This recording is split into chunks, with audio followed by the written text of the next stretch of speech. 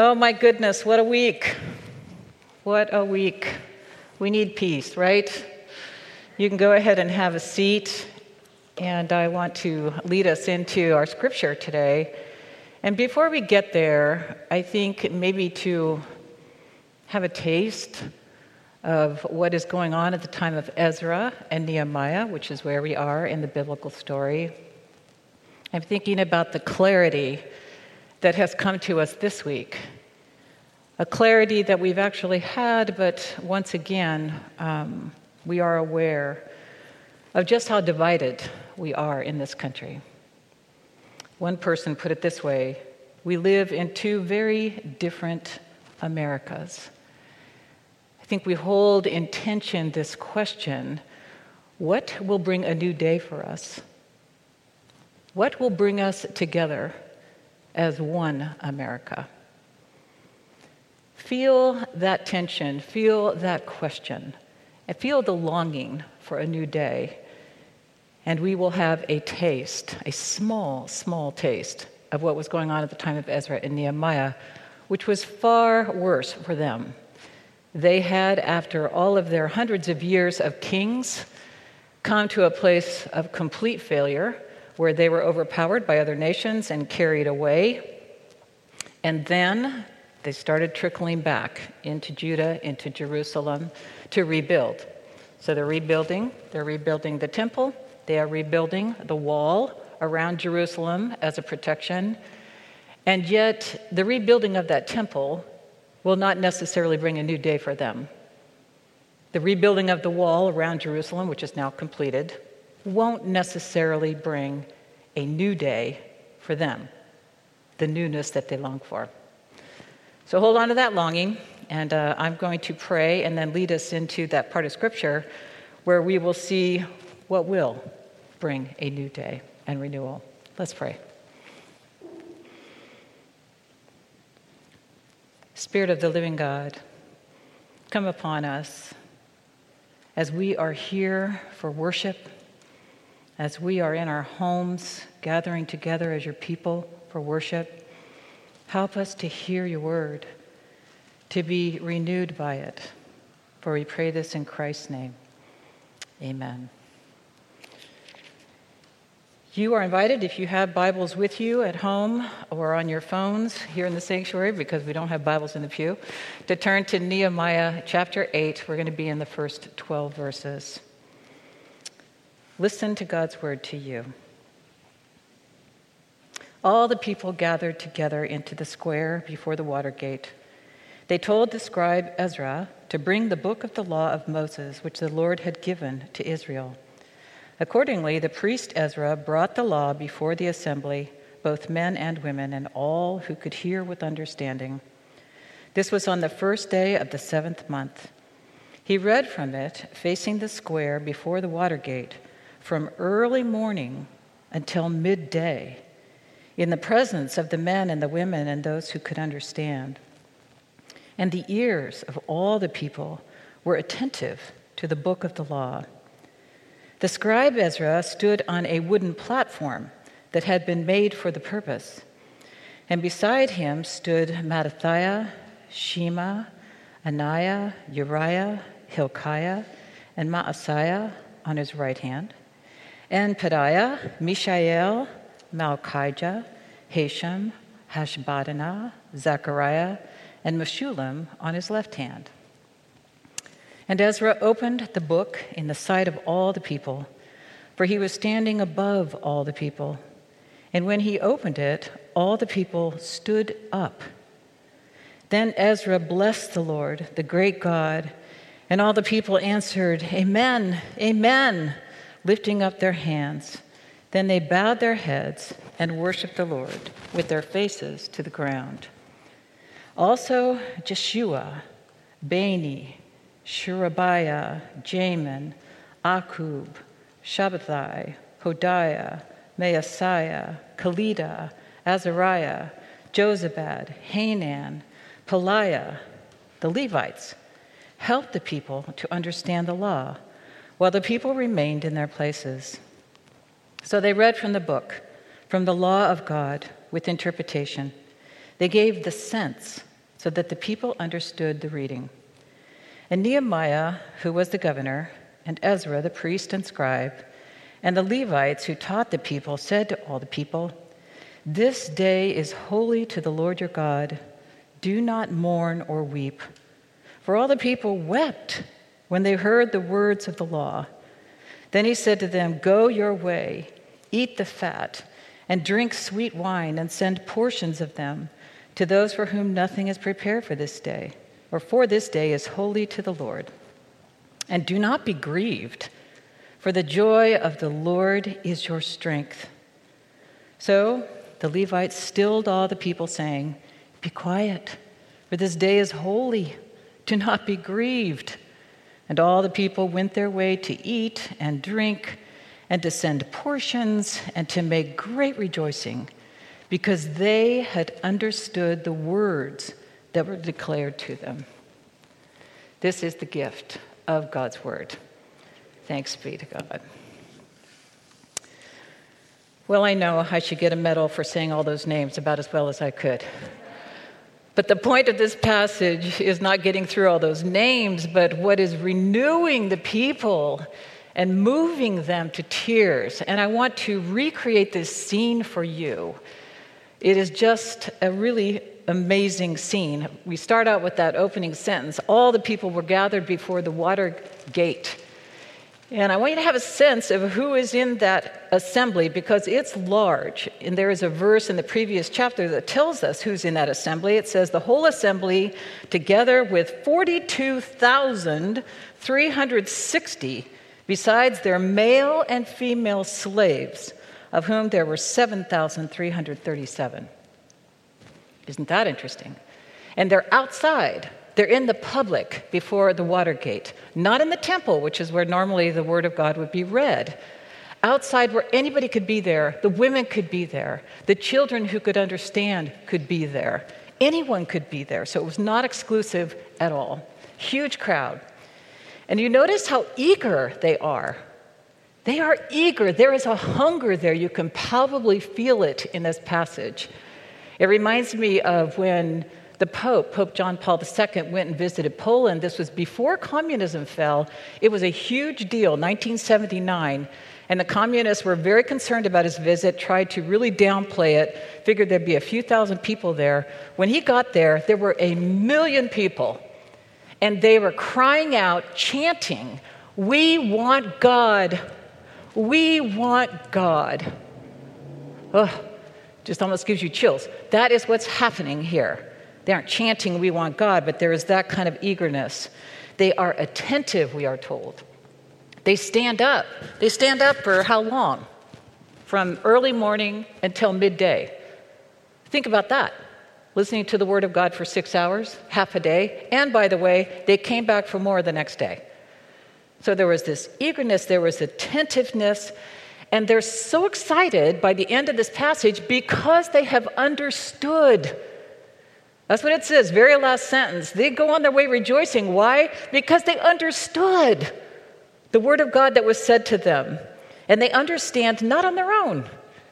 They had to have one another. They had to be in community. Not just the professional priests are helping them, but these other names, not just the Levites, but lay leaders as well. And how often when I have visited the small groups in this church, they have commented on how grateful they are, not only for the support of one another in a small group, but also for the opportunity to understand. There's greater understanding that comes from the wisdom of one another. As one person put it, many things we can do alone. Being a Christian is not one of them.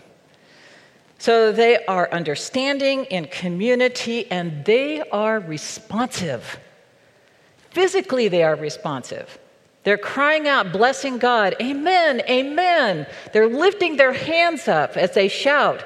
Then they're all the way down on the ground with their faces to the ground. And they wept. They wept. Why were they weeping? That's asked a lot in the commentaries. And I think of the power of God's word it can be a mirror for us. I want to read to you this verse out of James chapter 2, or chapter 1 rather.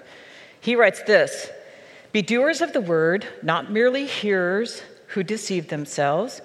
For if any are hearers of the word and not doers, they are like those who look at themselves in a mirror. For they look at themselves and, on going away, immediately forget what they were like. But those who look into the perfect law, the law of liberty, and persevere, being not hearers who forget, but doers who act, they will be blessed in their doing. I think they're convicted, like when you look in a mirror and you see yourself more accurately than you want to see yourself, but that's what's going on. And they see in a way that makes them want to respond, to make a change in their lives. And they are encouraged, don't just grieve over what you just saw in the mirror, because that's at the end of the story.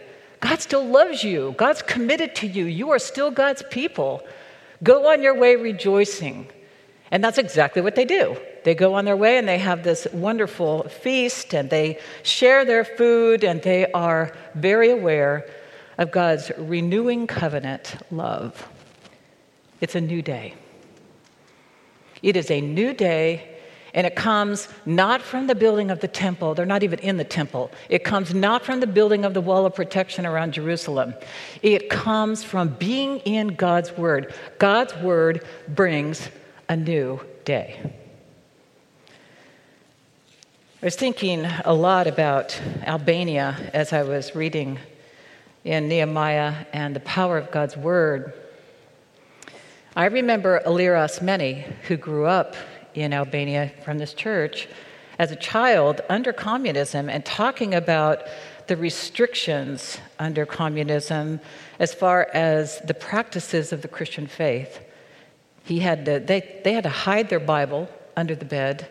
They couldn't be praying publicly. These things could actually get you arrested.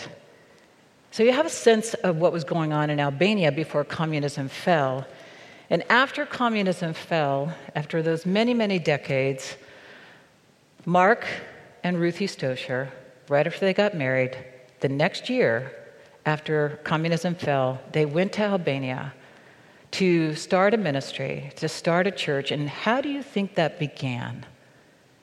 By getting that Bible out and getting people in the Word and getting the Word in people. And eventually, one of the first things they did, besides starting a church, was to invite torchbearers, which is an international Bible school, to have a post right there, a teaching post right there in Urseka, Albania. It's one of the main pieces of their ministry in that place.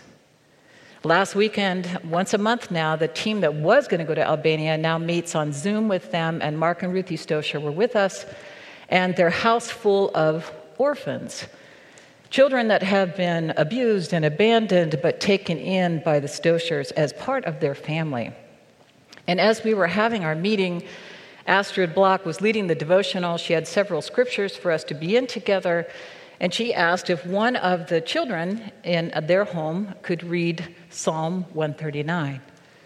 And it turns out by the time we got to that scripture for our devotional, one of the children, seemed to be high school age, he didn't even need to have his Bible because he had memorized Psalm 139.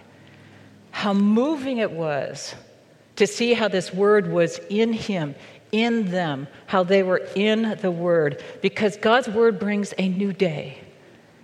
It brings a new beginning. This is so foundational to our beginnings as a Presbyterian denomination. Out of the 16th century, a new day was needed for the church in particular because the church was so corrupt. And a lot of things happened in the Reformation, 16th century Reformation, but one of the key pieces was actually getting back into the biblical story and making a way for the biblical story to get into the hands of the people.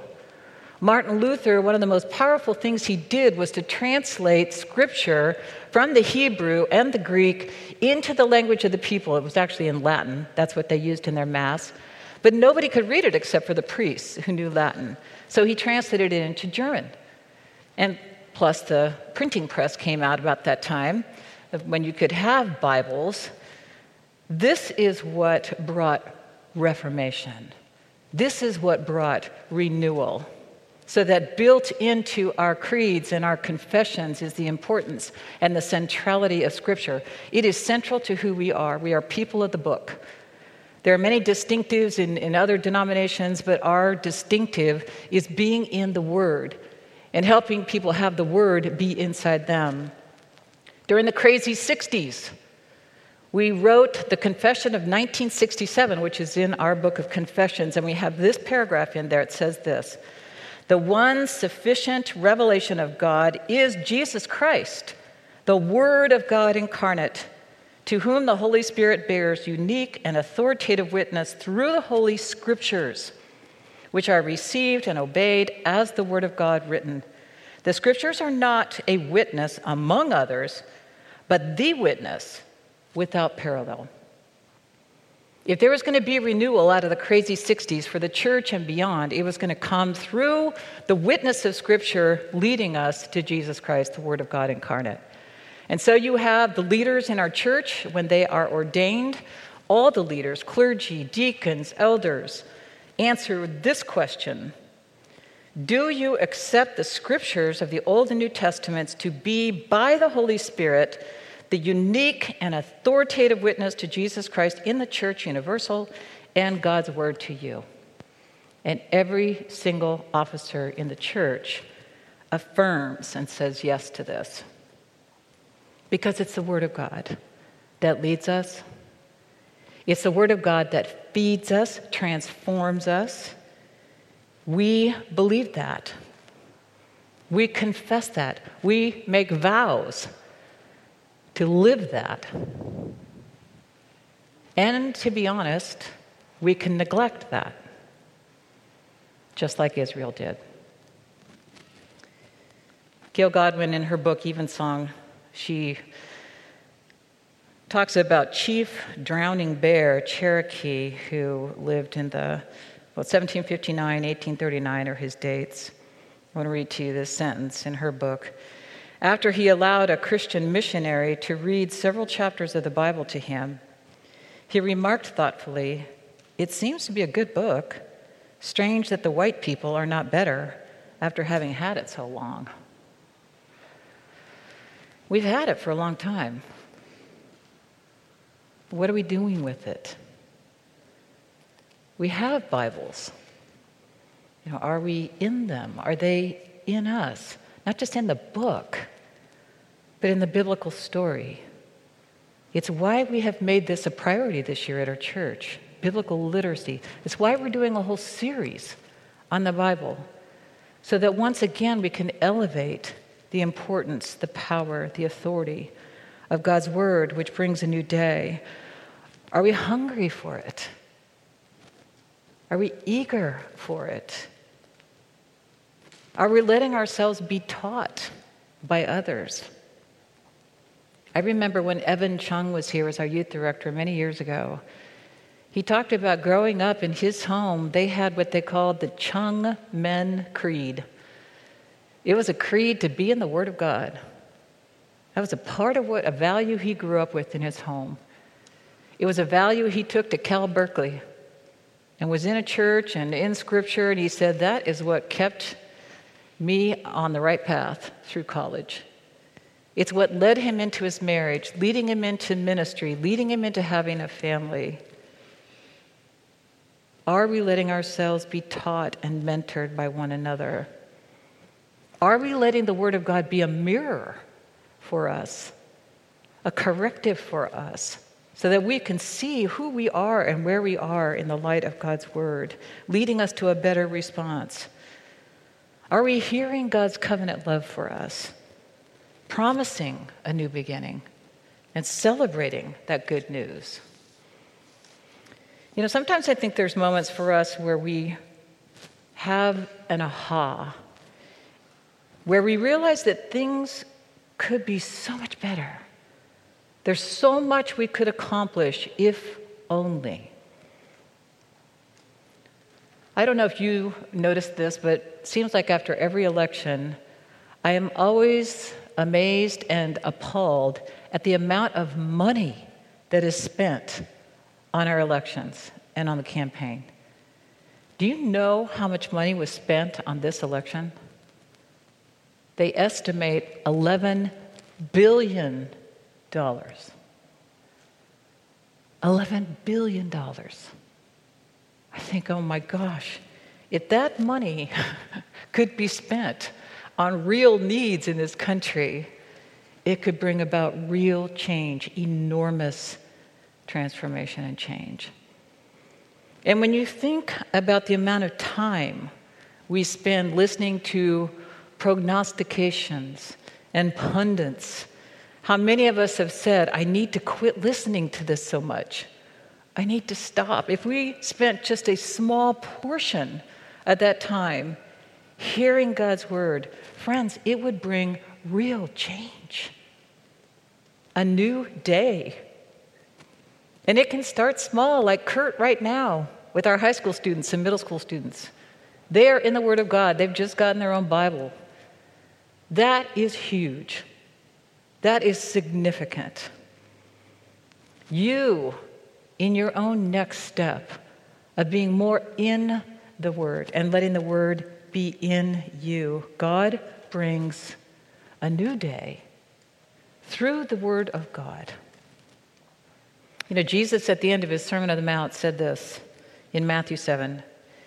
Everyone then who hears these words of mine and acts on them will be like a wise man who built his house on rock. The rain fell, the floods came, and the winds blew and beat on that house, but it did not fall because it had been founded on rock. God's word in Jesus Christ is our sure foundation. And it is the source of any renewal we hope to have in ourselves, in our church, in our country, and in the world. Amen.